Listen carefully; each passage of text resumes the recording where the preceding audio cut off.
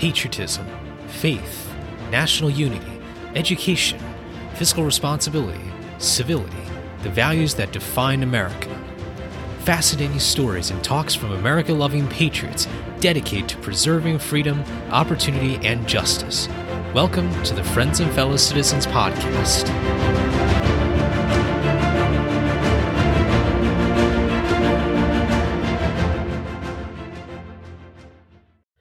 Hello, everyone, and welcome to another episode of Friends and Fellow Citizens. I'm your host, Sherman Tylowski. Thank you all so much for joining me this week.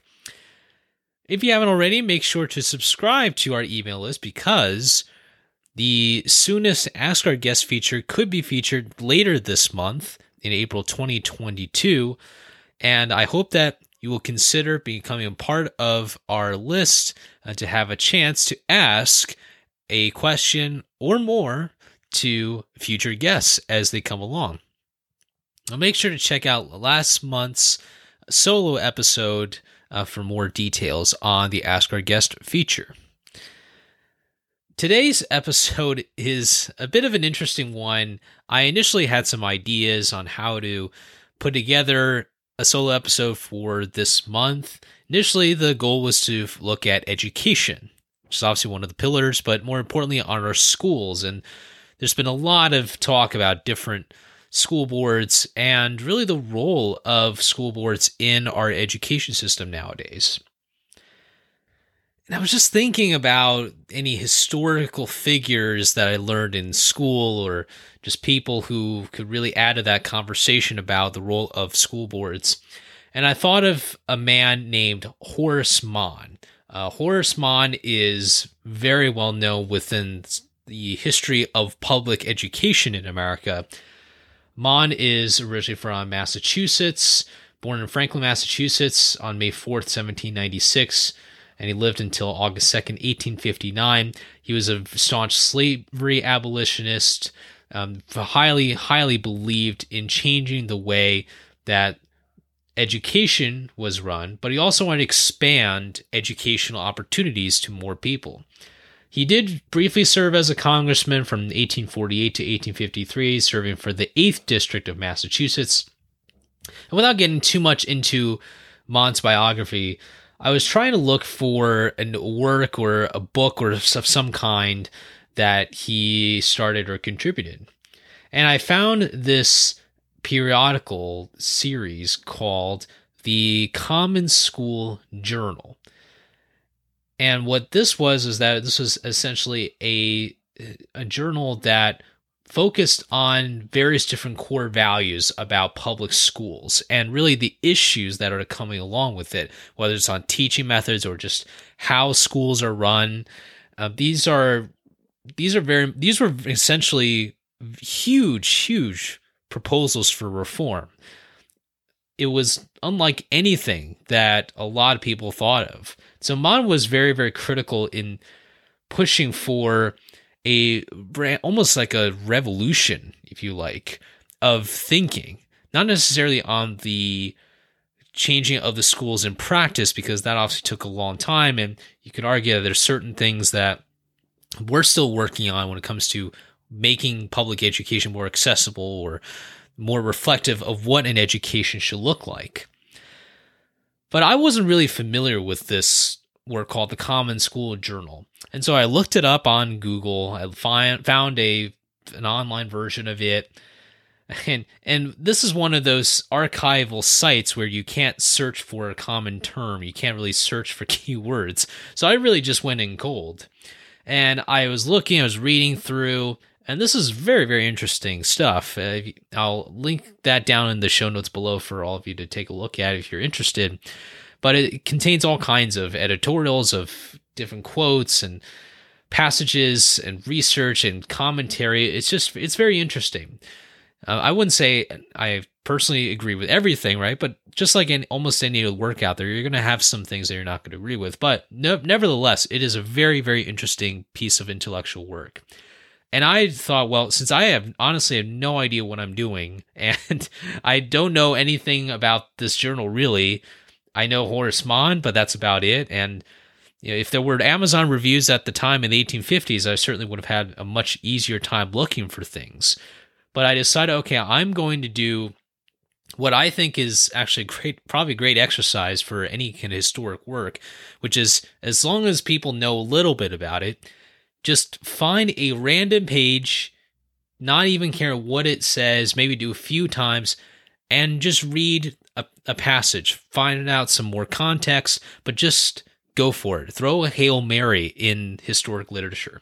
And that's exactly what I did. I just hovered my mouse over a part of the book and I just clicked on it. I did a few times, but I decided, okay, I'm going to do this one last time because I couldn't find anything that I think could really put some context or elevate the topic that I wanted to bring up, which I'll reveal in just a few minutes. And so I just, okay, one last time, I clicked on a part of the book and I found a passage that I thought was very unique and very interesting. I'd like to share that with you today. Now, to give you some context on what this passage is, like I said, this is really a collection of different writings. Horace Mann, he might have been very, very heroic on the reforms and the proposals he has. He probably didn't have enough time to write every single word of this, but he was able to get a lot of different teachers and parents, and I'm guessing even students. I haven't read through the entire journal. It's a few hundred pages long, but he did get a lot of testimony from different teachers. And this one passage I found is on the subject of the phonetic method of teaching, which essentially is getting kids to learn the alphabet and then really starting to learn how to piece together those letters to create words. That apparently was a very big moment in the history of teaching, or a groundbreaking way of teaching kids how to read and write and speak. And this report, or in this section here that I'm about to read to you, is from a report by someone named Miss Emily R. Baxter, who is a primary school teacher in Boston. And she had delivered this report to the primary school committee, possibly considering like different testimonies on what teachers liked and didn't like about different reforms, or maybe some commentary on what was happening in the school board. And I like to read a passage to you and explain what that connection is going to be for this episode and really for the times that we are living right now. And she's a teacher in Boston, and she's saying how she used to struggle a lot with teaching kids how to be engaged in school, not just learning the phonics or learning the words, learning the English language. Because you can have a goal like, okay, I want to teach a kid English, but she had a hard time making them concentrate, really want to learn. And so she tried this phonetic method of teaching. And in her experience, she found that kids were having that internal motivation to want to go to school, even having trouble sending kids home because they really wanted to learn. And I want to read this paragraph to you from Miss Baxter, a teacher from Massachusetts. Quote, "What, then, is the charm of this new system? For it certainly possesses one for the young mind. It is its truthfulness. All children love truth, and every step the child takes in this system is a sure one. What he has learned has not to be unlearned, and so smooth and gradual is the path by which he climbs the hill of knowledge that he experiences no difficulty in the ascent. Here, then, the child's interest is awakened, and until that is done, the teacher labors in vain. We place before a child the ball, hoop, or sled. He seizes them, and they help to develop his physical energies. We are to deal with his intellectual faculties, and they, in like manner, demand but means and opportunity. Let us furnish these, and education will be natural. Eagerly as the child delights to play, his desire to acquire knowledge is no less eager. Then let the schoolroom present such attractions that he will prefer it above all other places. The committee to whom the petition asking to have the phonetic system tried in 2 schools was referred, say, of the phonetic schools, quote, the children seemed happy, and the teachers say they are much more fond of their books than children instructed in the common way are, unquote. Here then, 2 very important facts are admitted.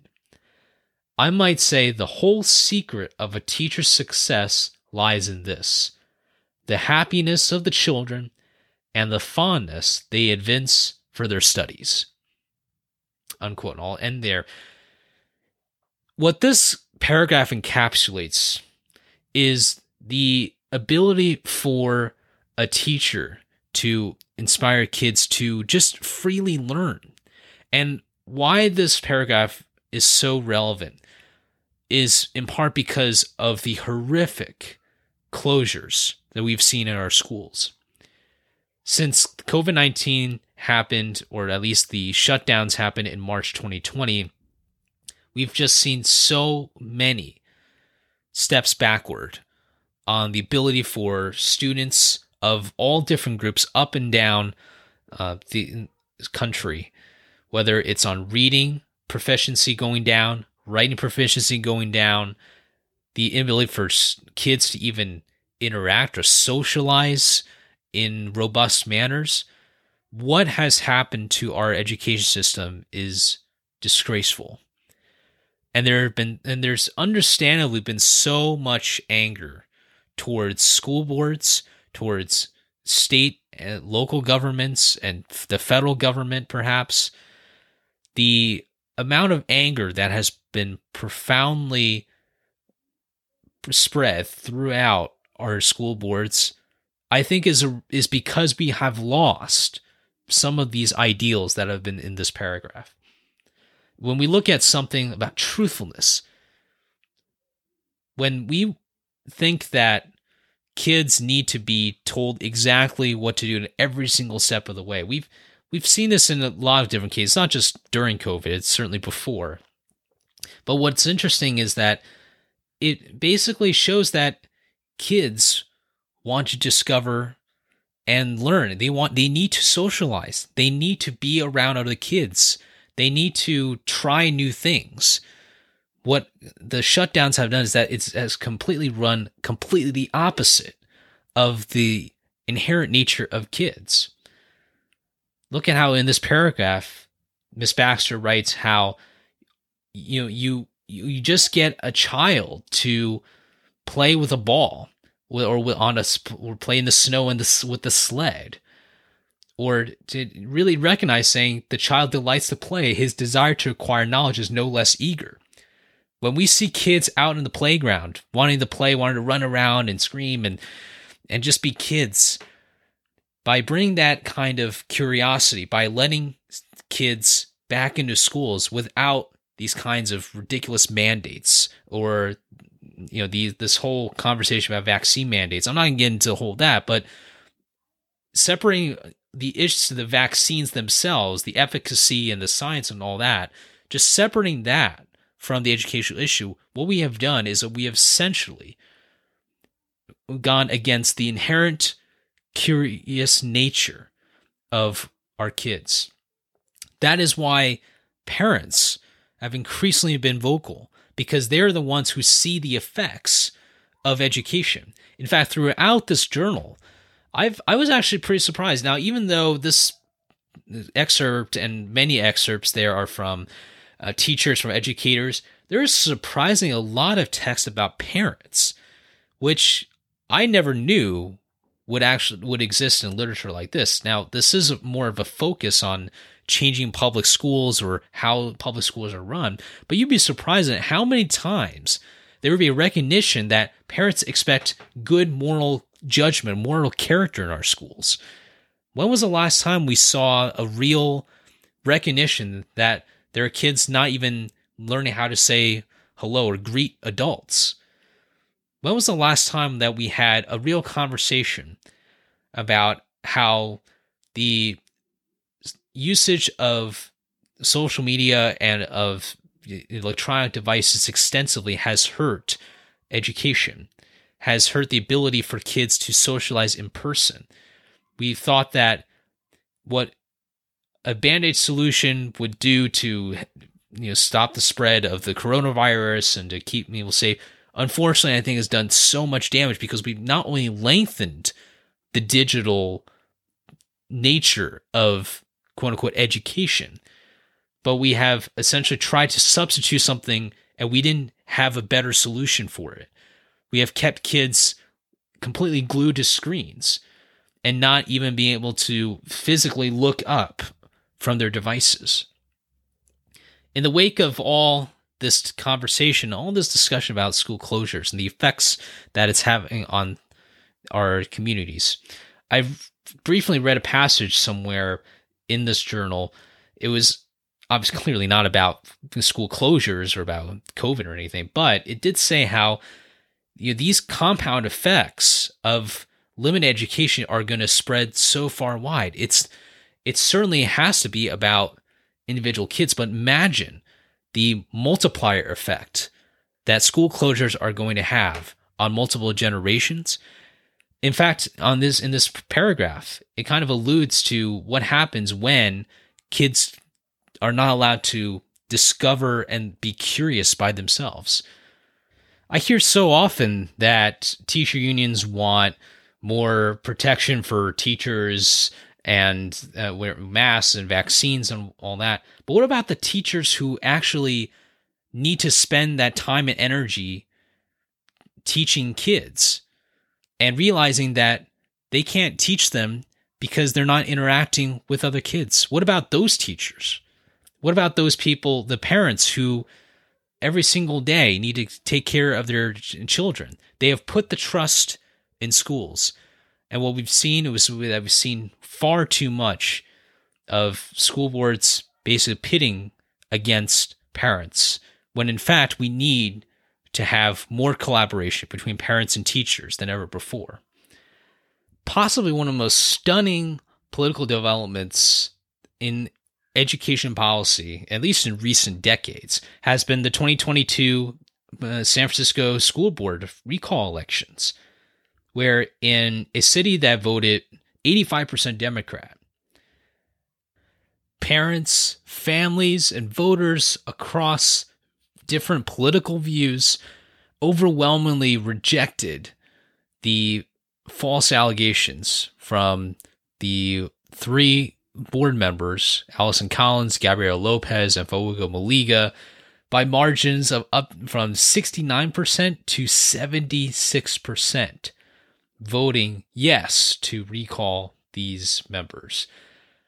As someone who was born and raised in the San Francisco Bay Area, I can tell you that this is just monumental. It's huge. When you've got people who have said that renaming schools is somehow a priority when kids are learning remotely, or I say learning, that's in huge air quotes, that prompts a huge backlash. When you've got a school called Lowell, which I know quite well. I've been to Lowell's high school many times. Never attended that school, but I know people who attended that school. That school it's like the Harvard of public schools in San Francisco. At least that's how I knew it. A lot of people knew it. And for those members to propose stripping away the merit-based admissions and for a lottery system is atrocious. It's ridiculous how a school of that caliber, with a lot of smart people in it, how their hard work and intelligence has to give in to some kind of diversity initiative. It's really astounding. And I call for people to get closer to those values that were espoused in that paragraph that I read not too long ago. For people to be able to allow kids to be kids.